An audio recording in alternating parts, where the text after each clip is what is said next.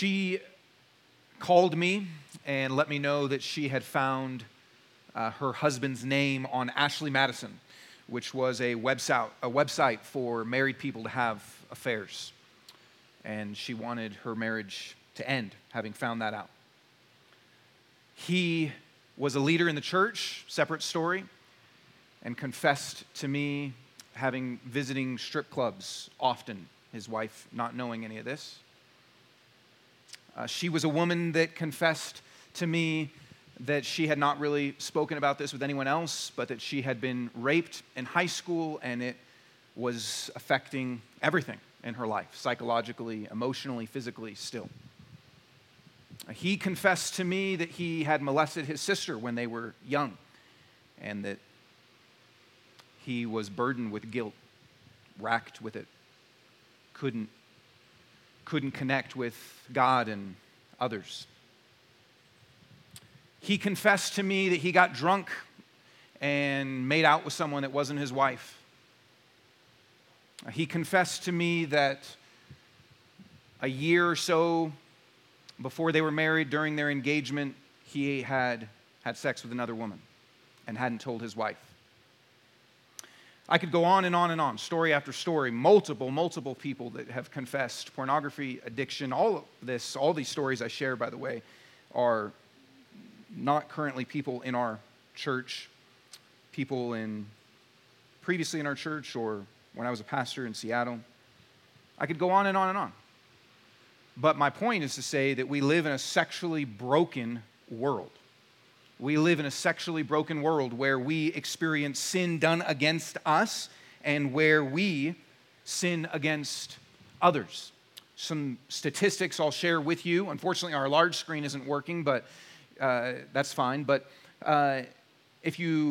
this was from 2018, but this said, Me Too brought down 201 powerful men. To just think about politicians and to think about movie producers and to think about all sorts of leaders and officials and celebrities that are in these places of power that are actually totally broken and sinning sexually. This is from a study from the General Social Survey, which is a massive study they do across all sorts of things, but from the Institute for Family Studies quotes this, that 20% of men and 13% of women reported that they have had sex with someone other than their spouse while married. This is not obviously narrowing for Christians or anything like that, but to think that on average, about 20% of men are going to cheat. And I won't get into all the data, but they only consider cheating if you actually have sex with someone. People said it wasn't cheating if you kissed or held hands or went on a date. So the rate goes even higher for that. 1 in 5 women in the United States experienced completed or attempted rape during their lifetime. I don't say any of that lightly. I'm sure some of you have experienced that, and it's tragic and awful. 25% nearly of men in the U.S. experience some form of contact sexual violence in their lifetime. 64% of Christian men and 15% of Christian women say they watch porn at least once a month. 51% of male students and 32% of female students first viewed porn before their teenage years. 10, 11, 12. I read at one point, I don't know if this, I couldn't find the data on this, but that 8 or so is the average age of exposure to pornography. So we live in a sexually broken world. We live in a sexually broken culture. Our lives have, most of them, experienced some form of sexual brokenness. And there's something better.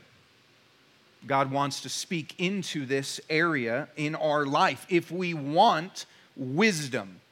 Proverbs is a book all about wisdom. If we want wisdom, there's no way to be wise. There's no way to walk in the wisdom that God has for our lives. There's no way to have wisdom if we don't know how to navigate sex in the world that we live in. It's such a key issue. If you think about it, it really is such a key issue for a variety of reasons. Some of us experience a lot of guilt around sexual things, whether that's current or past. Some of us experience a lot of shame for things done to us. Some of us experience just the hurt and suffering that has come with the sexual sin done against us, and we carry it. Some of us, it's one of the key areas where we disobey God. We may obey God in all sorts of other things, but for this area, we say, I don't think so. It's one of the key areas where the culture and Christianity are most at odds. It's one of the key areas where we are tempted to compromise, where we're tempted to sin. It's one of the key areas in our lives where there may be lots of secrets, even from those closest to us. So there's no way to walk in wisdom if we don't know how to navigate what God says about sexuality. There's no way to be wise. There's no way to say, God, I want your wisdom, if we separate this area. It's something that affects all of us, whether it's because of things done to you in your past, whether it's because of things currently present in your life, or whether it's because you are called to raise your families and your children in a world that is sexually broken. Or maybe just to be a help and a Christian to those around you. There's no way to walk in God's wisdom without understanding what He says about sexuality. If we want to navigate this culture, if we want to have joy that God intends for us, freedom that God intends for us, closeness with Him and in our relationships, and to build strong families and to be a part of the mission that God has for us, we need His wisdom for sexuality. And there's a ton that could be said. The Bible speaks about sex often. There's all sorts of different things that we could cover, but we're in the book of Proverbs, so we are focusing on mainly what it says for us today on how to navigate sexual temptation and what it means to walk in wisdom. And to do that, we need to understand God's vision for sexuality first, and then what the path of temptation is that deviates from that, and the path of wisdom that we can walk in that. So let's begin with what is God's vision for sex, or God's vision for sexuality. And I'll just read to you the first section of Proverbs 7. We're going to read the whole proverb today, but here's what it says. It says, "My son," and even though it says "my son," women, you can put your name there too. "My daughter." Proverbs is really written as a training manual for children, particularly sons, but it is the word of God that is helpful for all of us. "My son, obey my words and treasure my commands. Keep my commands and live, and guard my instruction as you would the pupil of your eye. Tie them to your fingers. Write them on the tablet of your heart. Say to wisdom, you are my sister, and call understanding your relative. She will keep you from a forbidden woman," or a forbidden man, "a wayward woman with her flattering talk." So when we're considering what God's vision is for sexuality, He says, obey my words, treasure my commands. But what wisdom? What commands? What words? What is He talking about that we should treasure, that we should obey? What is the thing? What is God's ethic for sexuality? Or what is God's vision for sexuality? I want to get into this proverb, but he is implicitly saying things in the obey my words and treasure my commands that they would know. But for us, there's a lot of confusion around what the sexual ethic of the Bible is, around what God's vision for sexuality is. If you actually look at recent statistics, and I know you can't see this in big, but roughly 1/3 of evangelical Protestants say that casual sex between consenting adults is always or sometimes acceptable. So only 33% say never, which means most of evangelical Protestant Christians do not know what the Bible's sexual ethic is. So when Proverbs says, obey my words, treasure my commands, if we're confused about what those commands even are, it's going to be very difficult to do that. So what does God say? What is the sexual ethic that the Bible presents? Here's the words of Jesus. For from the heart comes evil thoughts, murders, adulteries, sexual immoralities, theft, false testimonies, slander. These are the things that defile a person. Sexual immoralities. He puts that next to adultery. Some people would say, yeah, adultery is sin, but other things are okay. But sexual immoralities is probably the most common word the Bible uses to talk about God's sexual ethic of what is prohibited, which includes everything that is outside of a married man and woman. Here is what the Dictionary of Biblical Languages with Semantic Domains, probably your favorite book, right? Book club discussing this. And the word that he uses there is porneia, which sounds familiar, right? That's where we get our word porn from.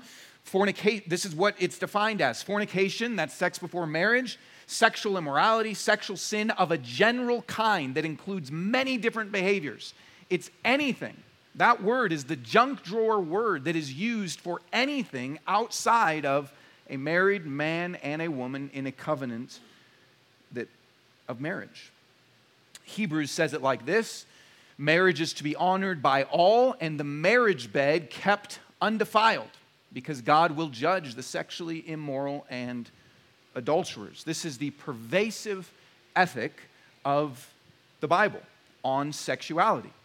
I went to a farmer's market several years ago and thought, this really sums up the Bible's sexual ethic, which is this peach that says, don't touch me, don't squeeze me until I'm yours. Thank you. That essentially is what the Bible's sexual ethic is. I have to give you at least a joke because it's, serious topic. That's the Bible's sexual ethic. In fact, it is such a pivotal issue. It's such a pivotal issue. I love the way C.S. Lewis says it. He says, chastity is the most unpopular of the Christian virtues. By the way, this is written in the 40s. There is no getting away from it.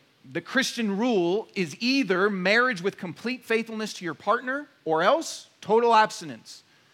Now, this is so difficult and so contrary to our instincts, maybe some of you are feeling that now, that obviously either Christianity is wrong or our sexual instinct, as it now is, has gone wrong. One or the other.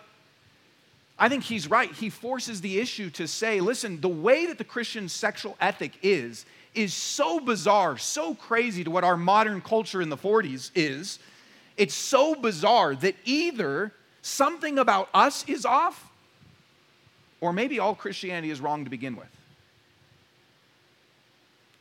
And maybe that's what you're considering. Maybe that's what you're thinking about. This is, I think, true. And I think it forces us to consider the issue.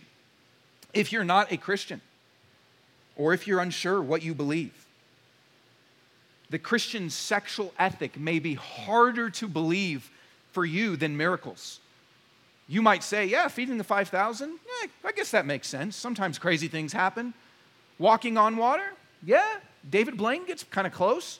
There might be some things that you're like, yeah, I can believe that. A God, yeah, that makes sense. But the Christian sexual ethic may be the thing that is the most unbelievable for you and for our culture. But why? Why is it so hard to believe? If not the Christian sexual ethic, what sexual ethic? If not the Christian sexual ethic, if not the Bible's teaching, if not Jesus' words and teaching, then what ethic? What guide? What vision for sex? And the best right now that our culture has is what we call sexual positivity. This is just a basic site that says, what does it actually mean to be sex positive? Maybe you've heard people say that term, but that is the basic sexual ethic of our culture today. And to be sex positive, above all else, sex positivity values consent, communication, education, that allows people to make informed choices about their bodies and pleasure. That is essentially the competing sexual ethic. You've got the Bible's sexual ethic and vision, and you've got sexual positivity, which is consent, and it is ultimately focused on pleasure. Now, There might be some things that are good on that. Obviously, consent is a great starting point of an ethic. But that really isn't much of a vision. It really isn't much of even an ethic to say that this is the vision for sexuality. If you think about it, and maybe this feels unfair, but it really boils it down to a commodity or something that is being an exchange of goods. You want pleasure, I want pleasure. As long as we both agree, we have a business deal. We have a transaction. Now, that can happen in hookup culture, which is basically exactly what I described, or it can happen even in a committed relationship. But still, it is saying, I want pleasure, you want pleasure, we consent, there we go. But it lacks a depth. It lacks a beauty that is offered to us in the Scripture. It's not really enough. It's not enough. In fact, even people that are not Christians comment on this and begin to know this. This is the Washington Post, an opinion article that said consent is not enough. This is just from a few months ago. We need a new sexual ethic. There's something broken about just consent and pleasure. And this is a fascinating article I'd encourage you to read, but she says this: even when it goes well, sex is complicated. It involves our bodies, our minds, and emotions, our connections to each other, and our deepest selves. Despite the many and popular arguments that it's only a physical act, it's clear to almost anyone who has had it that sex has vast consequences, some of which can last long after an encounter ends. Consent is not enough. We need a new sexual ethic. Even in the non-Christian world, there is some understanding in some pockets that doesn't really do enough justice to just say, I agree, you agree. That's our vision for it. This is why no matter how liberated, no matter how unbiblical, no matter how consensual, we know it has so much power. Sex and sexuality. Here's just a few samplings of how this power comes through, even in the places that we might consider the most sexually free and liberated.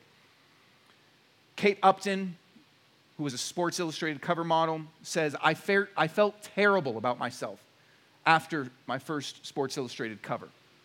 But aren't these women liberated? Aren't they sexually free and sexually positive? Kate Moss had a nervous breakdown over her Calvin Klein underwear shoot.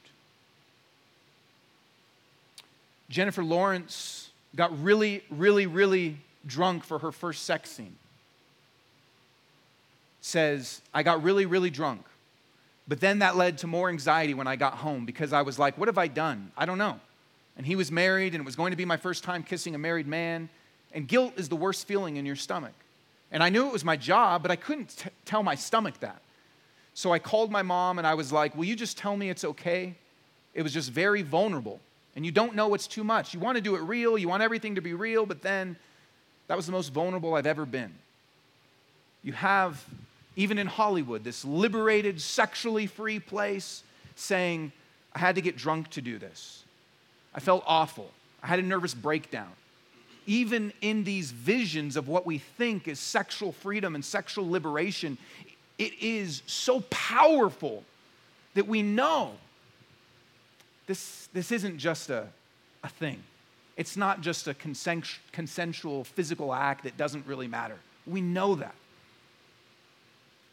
I've talked to many people that have been sexually abused, and no one just says, it was just a physical act. And I know that's without consent, but there's other things that have happened to us in our lives that don't carry as much power as that, because it isn't just a physical act.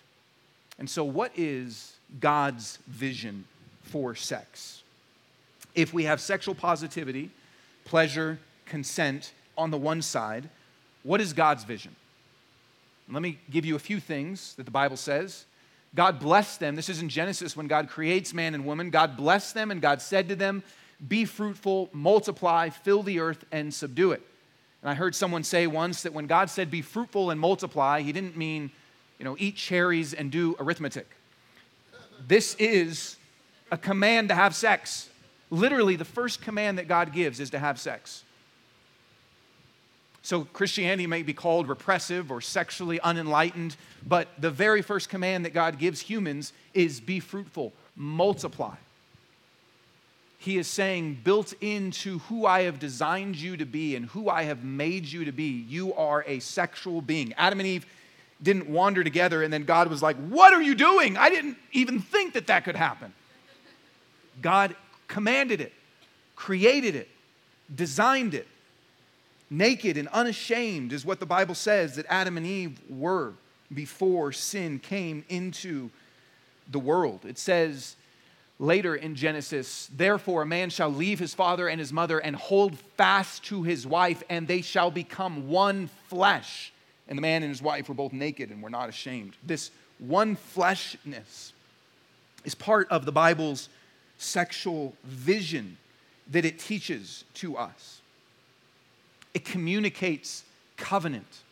It communicates, I fully belong to you, all of me. I'm not giving you part of me, but holding another part back. I give you all that I am. I am yours exclusively.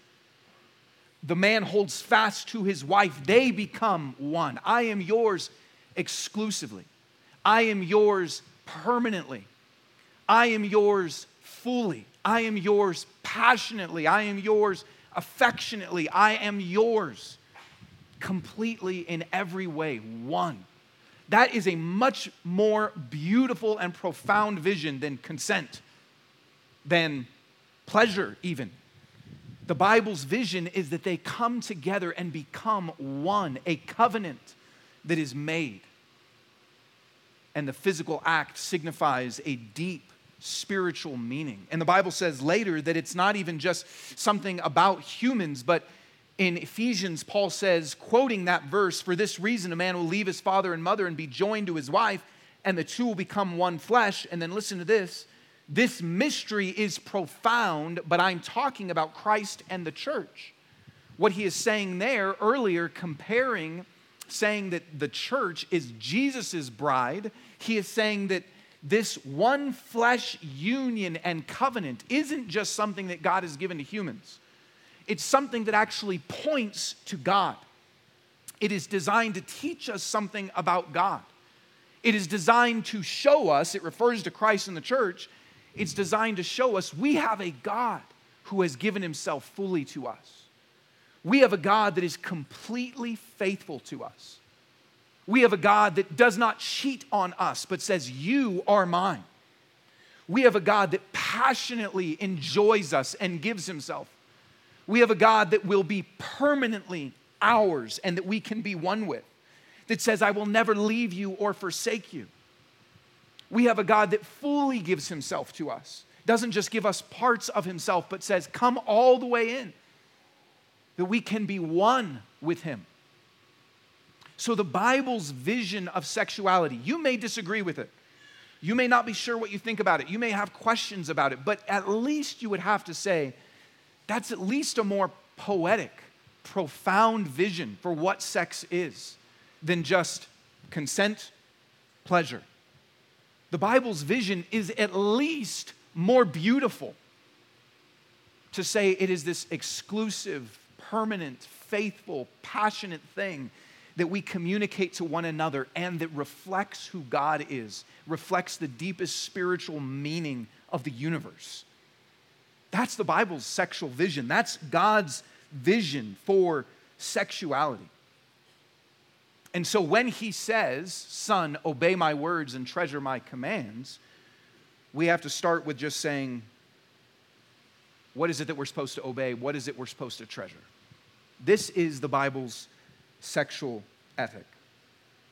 Now, I think that's a beautiful vision, but there's many things that take us away from that. What is the path that will lead us away from this vision? What is the path that will lead us away from what God desires to give to us, to communicate to us, for us to have and navigate the power of sexuality? What will take you away? What is the path of sexual temptation? And And when I say that, you can fill in the blank with whatever porneia, various kinds, that may be relevant to your life. It may be things that are in your mind. It may be things that happen in practice. It may be emotional, physical. It can be all sorts of things. Fantasies. What is the path of sexual temptation? Oftentimes, when we look at our life and we see the sin that we fall into sexually, we can say something or feel something like, I don't know how this happened. I don't know how I got here. I never thought that this would happen. I never thought that I was like this. I've never talked to somebody that had an affair or sent emails or did anything like that and said, this was my plan all along when I said I do. I've never talked to someone that said that. I've never talked to a Christian man that said, yeah, I always have wanted to be addicted to pornography. I've never had that conversation. We oftentimes don't know how we got where we got.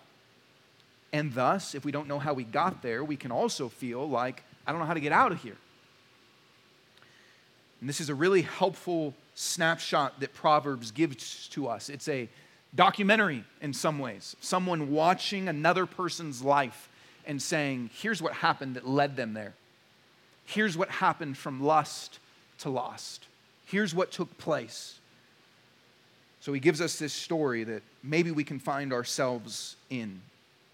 If not identical, then at least similar. So here's what he says. At the window of my house, I looked through my lattice. I saw among the inexperienced, I noticed among the youths, a young man lacking sense. This is where it begins. He says that he sees someone that is inexperienced or lacking sense. This is important. It starts with who we are. We can't just blame the culture. We can't just say boys will be boys or girls will be girls. We can't just blame our upbringing or whatever else. He says it's something inside him. He is inexperienced or he is lacking sense. That word inexperienced really means open, which is interesting because it means someone that is not committed, not resolved. If you think about your approach to sexuality, whatever that is, are you open? Or have you resolved, I will follow and treasure what God commands? Or are you open, not necessarily settled in your conviction or what you will or won't do? He says they were open, inexperienced, simple. And let me just say this to you parents especially. I noticed among the youths a young man. I beg to you parents to early talk to your kids about these things. We've gone through a series of books with our kids that starts at age 3 and it goes all the way up to 18. Starts at age 3 with lots of pictures, and then the pictures get less and less as it goes on. The pictures begin with, here's pregnancy, and here's you in the womb. And then as the topics change, there's less pictures for obvious reasons. But I beg you, parents, I beg you to talk to your kids. Next, we see this. Crossing the street near her corner, he strolled down the road to her house at twilight, in the evening, in the dark of night. Crossing the street near her corner. I love that it starts like that because this is honest. It doesn't say, I saw the inexperienced, he jumped into bed with her. It says, what's he doing? He's just out for a stroll. If you were to see him, if you were to talk to him, he might say, there's nothing wrong with crossing the street. There's nothing wrong with going to a corner. Did God say you can't go to corners? Did God say you can't cross the street? He might say, yeah, I know what happens on this corner, but I'm strong enough to handle this. It starts with small things. It starts with, what do you think's going to happen when you pull out your phone late at night? What do you think's going to happen when you go downstairs to a private computer? What do you think's going to happen when you decide to surf the channels in a hotel room on a trip? What do you think's going to happen?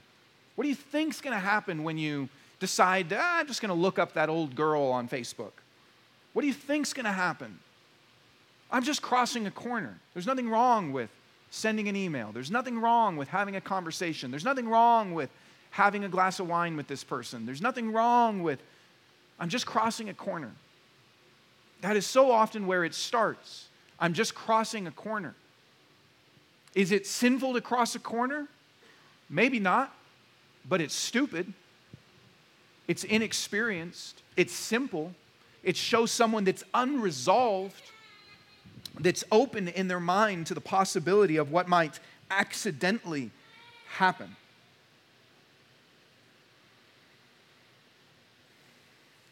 If you cross the corner, you're already lost. The battle's already been won at that point. A woman came to him dressed like a prostitute, having a hidden agenda.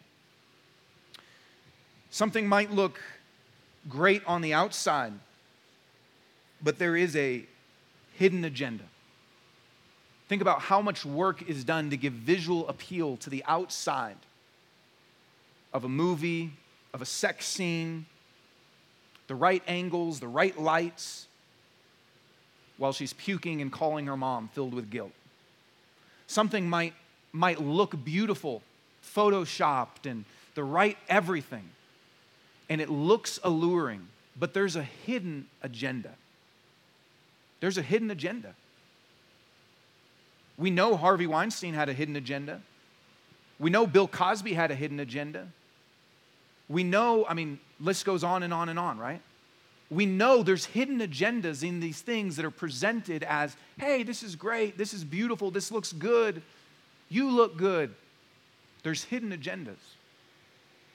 Do you know that the culture has a hidden agenda for you? That the porn industry has a hidden agenda for you? That Satan, who the Bible tells us prowls around like a roaring lion, has a hidden agenda for you? Something looks beautiful, but it's a poison apple. Then it says, she is loud and defiant. Her feet do not stay at home. Now in the street, now in the squares, she lurks at every corner. That feels a lot like our culture. You can't pull up social media. You can't hardly watch a TV show. You can't hardly look at Netflix or whatever other streaming service and even see the upcoming things or recommended for you or what's hot right now without seeing, even on the icons and the images, look at this. It's hard to go anywhere. It lurks at every corner. Pull up Spotify and look at just sometimes the front page of, look at this new album cover. It's not a wholesome Amish woman, there's all sorts of things. It lurks at every corner, all over the place. That makes it difficult. That makes it hard. It makes it challenging, and all the more need, therefore, for wisdom. You can't, let me even say, you can't even, well, I'll just keep going. Time here. Then it says, she grabs him and kisses him. She brazenly says to him, I've made fellowship offerings today. I've fulfilled my vows. There's this moment of passion where now she just goes for it. Grabs him, says, you're mine, kisses him. And then God's okay with it. Or at least God will forgive me. I've already gone to the temple. I've already made my sacrifices. I've already fulfilled my vows. She is putting a spiritual justification around this situation. This so often happens. God will forgive me. God knows I need to be happy. God knows how much I've prayed for a man. God knows how much I've prayed for a wife. God knows our hearts. God knows we're married in our hearts. God knows whatever else. Fill in the blank. But often there's a spiritual justification that is given or that someone else gives to you.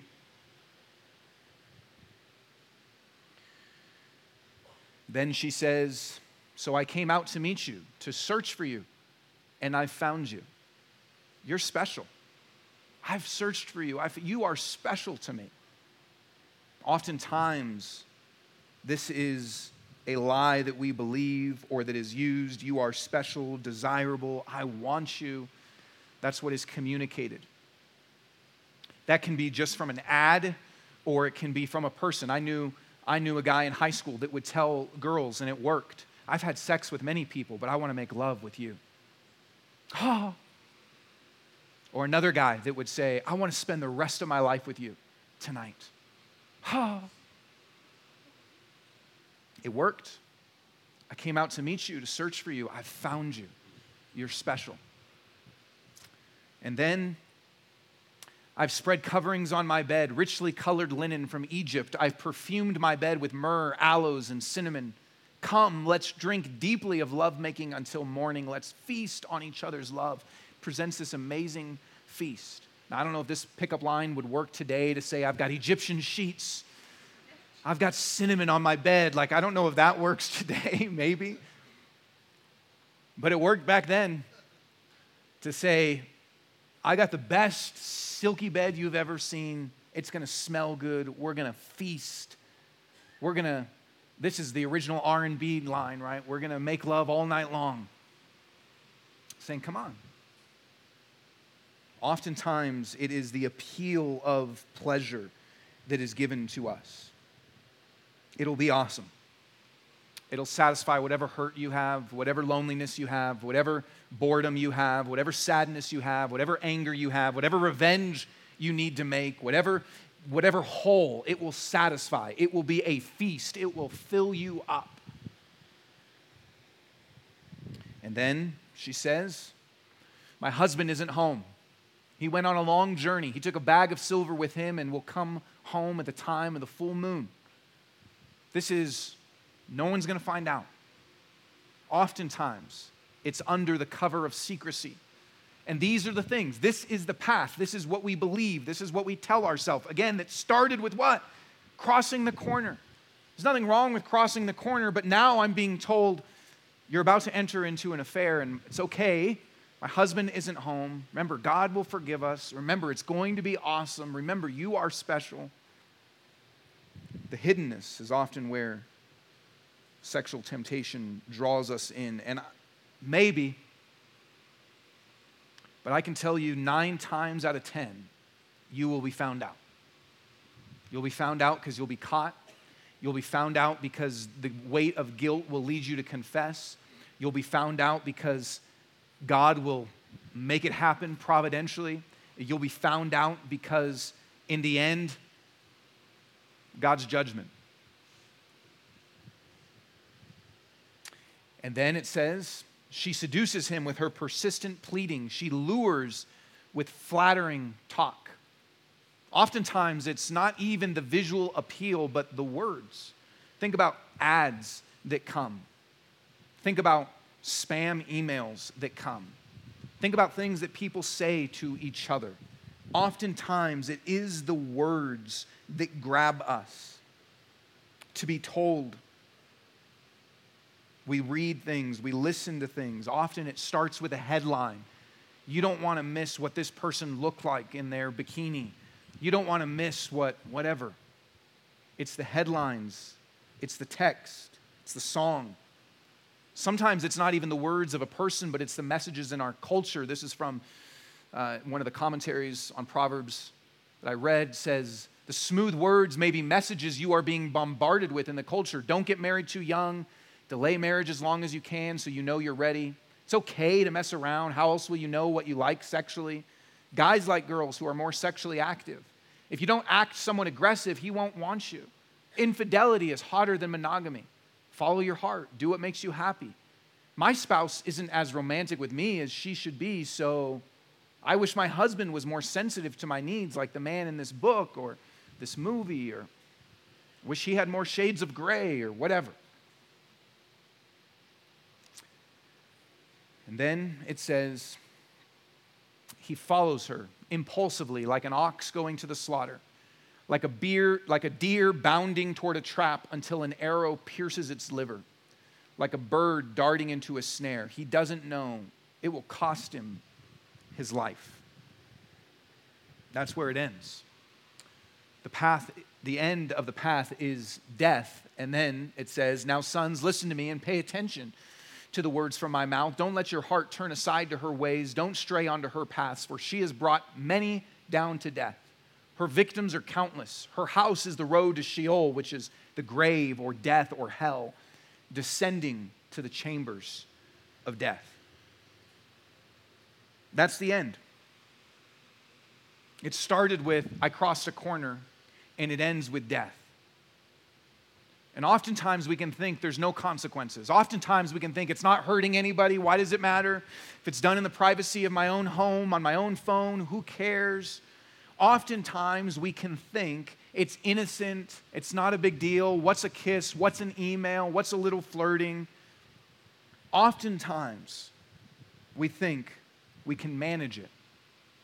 But Proverbs says it always leads to the chambers of death. What started with a simple crossing of a corner leads to this graphic image. That's where it ends up. That's always the place it ends up, is death. Which death is consequences in our life, affecting our marriage, affecting our joy, affecting our purpose, affecting how we even view God, affecting so many things. And there's eternal consequences. It leads to death. Is this path familiar to you? Have you seen it happen in your life and other people's lives? Do you observe it? Do you notice it taking place? Proverbs starts with saying, this is not what God wants. Back to the beginning, it says, keep my commands and live. Contrasted with the end of, this leads to death. Keep my commands and live, which doesn't just mean, when the Bible talks about living and life, most of the time it doesn't just mean you will physically be okay.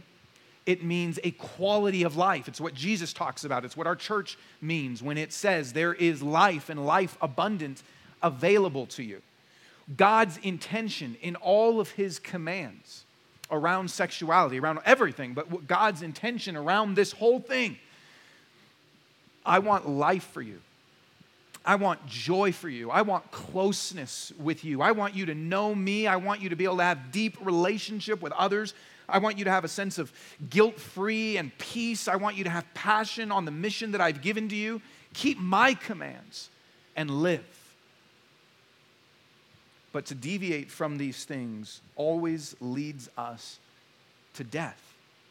Listen, let me tell you what I mean. Some of you enjoy your marriage, but it's not anything of what it could be because of sexual sin.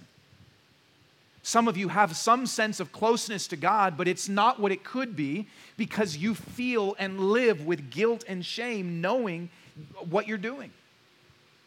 Some of you are serving and active and care about God's work in the world and his work in the church and our city, but it's hard for you to fully engage in his mission because man, I'm living with this thing.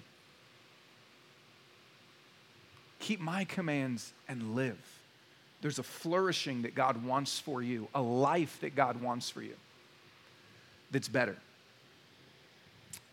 And so oh no, we've lost both of them.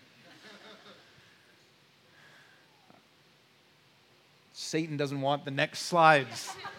He wants to just leave you with what not to do, but not what to do. All right, hopefully you guys will get it up, or the Lord will heal this TV. What is the path of sexual wisdom? What is the path of sexual wisdom? Whether this is to prevent you, maybe you're fine right now and this prevents you. This is the path of wisdom. Maybe you need to get out of the path of temptation. This is the path of wisdom. Maybe it is to help other people around you. Maybe it's for your kids or grandkids. What is the path of sexual wisdom? Here's what he says. He starts with, at the beginning of verse 7, the very beginning, he says, my son.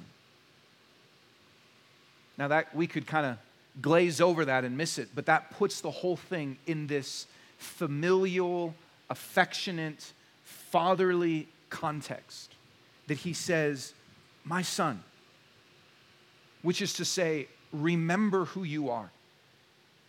You're not a piece of meat. You're not just a body. You're not just a product. You're not just a clicker to be sold by a stupid ad. You are my son. You are someone that Jesus died for. You belong to me. We have to begin with who you are. If you are a Christian, you are bought by Jesus. You belong to him. You're united to him. He is your father. We are his children. That's where it starts. You are a son of God or a daughter of God. You belong to him. Then, over and over in the beginning, I'm going to kind of, since it's, oh, there we go. Oh, we got to redo the path of sexual temptation. My son, okay? Then he says this later. I'm going to kind of go in the front section and the bottom section because both of them give the commands of what to do. He says, listen to me. Pay attention to the words from my mouth. That really is the second thing. We have to listen to God. Do you know how much we listen to all the other messages and all the other things and all the other, media and so, it's inundating. And he says, listen to me. Pay attention to the words from my mouth. This might mean for you that you need to learn. You need to read good books that help your heart understand these issues. And then he says to treasure my commands. It's not just that we listen and obey grudgingly, but to actually see the good, to see the beauty, to see the vision and treasure God's commands. You won't walk in the path of sexual wisdom if you think it's stupid, but you'll do it. He says, treasure. See my vision, see my goodness, see who I am, trust me. To treasure his commands means that we fill our minds and our hearts with who he is and what he says. Part of what God says, by the way, for those of you that are married, and I didn't have time to give Proverbs 5, but if you want to read Proverbs 5 over a glass of wine with your wife tonight, part of God's wisdom in treasuring his commands is enjoy the sexual relationship he's given you with your wife. Remember, God is the one that commands and creates this beautiful covenant. And when it says, as we do this, she will keep you from a forbidden woman. This is to say, sometimes, I think it's easy for any of us to just have a defeatist mindset. That's just kind of the world we live in. This is just kind of how it is. I'm just going to always struggle with this. One day it'll be all right. But he says, as we treasure God's commands and listen to him, we will be protected. He will keep us. That means God is with you. That means you can experience being protected. And then he says, at the very end of the chambers of death, my sons, listen to me, pay attention to the words from my mouth. Don't stray onto her paths, right? That's where it starts. Back to what I said before. It starts there. Not where's the line, not how close can I get, not is it a sin to cross the corner. It starts with get away from her paths. Don't even go there. Don't get close. We should be thinking, the path of wisdom is, I need to get off of the path. Listen, what is your path? If you struggle with sexual temptation and sexual sin, what's the path that leads you there? It might be helpful for you to write out your own Proverbs 7 and say, what does it start with? And say, okay, if that's the first step, don't even go on the path. And then he says, guard my instruction as you would the pupil of your eye. Saying this is very important, like the center of your eye, very sensitive, right? The center, the pupil of your eye. He says, guard it like you would that, which is similar to what Jesus says when he says, if your right hand would cause you to sin, cut it off. If your right eye would cause you to sin, cut it off. It is saying you need to take very serious measures to protect yourself. What does this look like for you? Don't just say, I keep sinning, I keep struggling. So get rid of internet. Get rid of your phone. Write people letters from now on. I'm sending you a text. It will take a while. Yes, I can make it. It was last week. But are you willing to take extreme measures? That is what guarding the pupil of your eye means. That's what cutting off your hand or cutting off your eye means. It means, what are you willing to do to say, I'm going to walk in wisdom. I don't want to die. I want to live.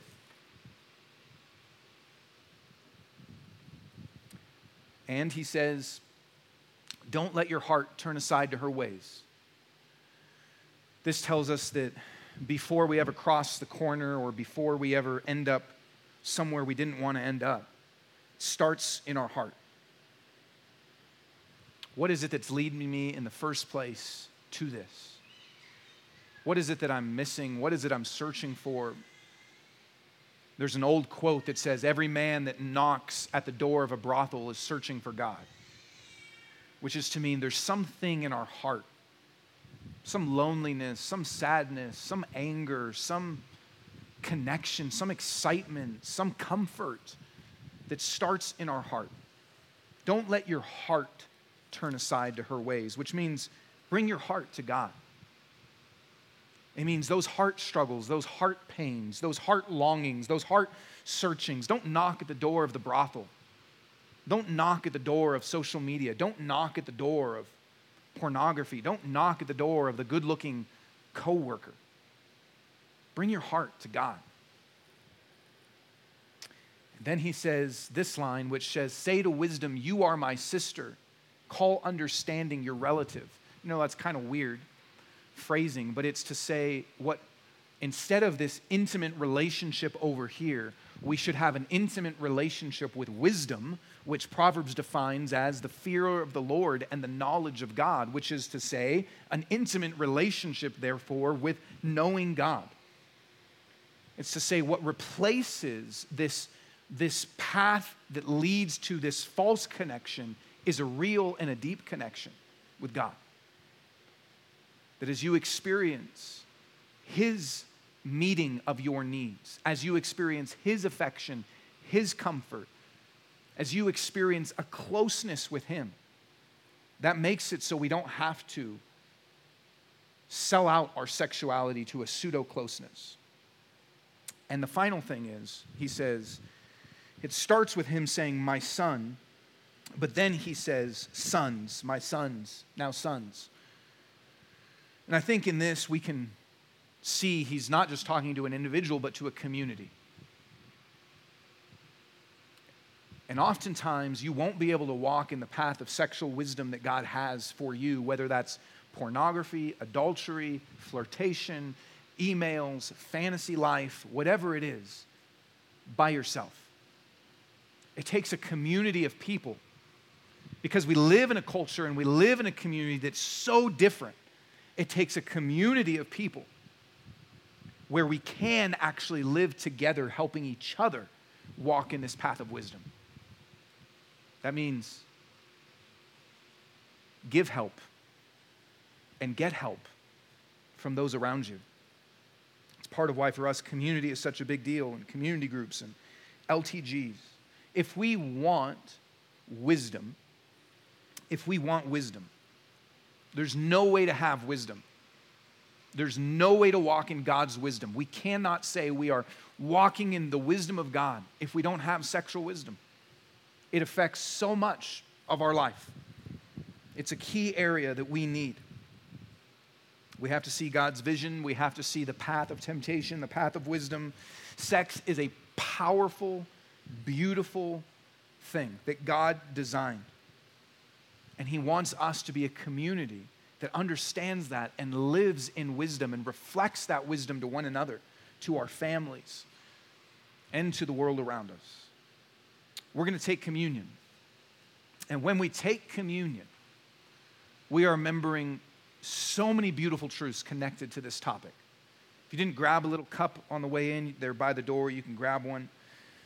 But we remember Jesus' body broken for us and His blood shed for us. We remember the only truly righteous Son who walked in total sexual wisdom.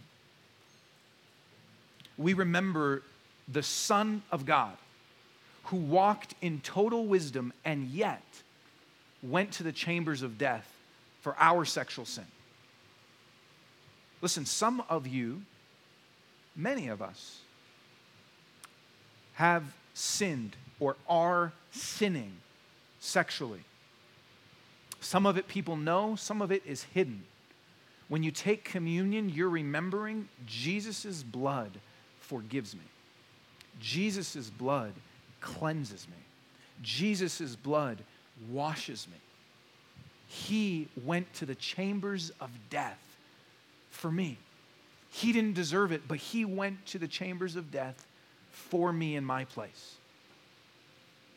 You're remembering that this righteous Son, the only truly righteous Son, also gives to you his record of righteousness and says, God now sees you defined by the righteous Son. But don't take that lightly. We're never to take communion and say, God forgives me, it's okay, I've made my vows, as some justification. We are to walk in repentance. And so, receive the forgiveness of Jesus. Some of you have experienced sexual brokenness and sin that's been done against you. God sees that. God meets you there in the middle of a sexually broken world. He cares for you. He's near you. And so as you take communion, I want you to take a minute and thank Jesus for his forgiveness. Thank him for his cleansing. Thank you for his gift of righteousness. And confess your sin to him. And make a commitment to confess to those that you need to confess to. Spouses, community groups, LTGs. And make a commitment to follow his path of wisdom. That's what repentance is, to turn our hearts towards him and to turn our lives towards him. Let me pray for us and then take a moment and pray where you are. I'll be in the back if anyone would like prayer for this or for anything. Don't think that anyone that comes back to me is cheating on their wife.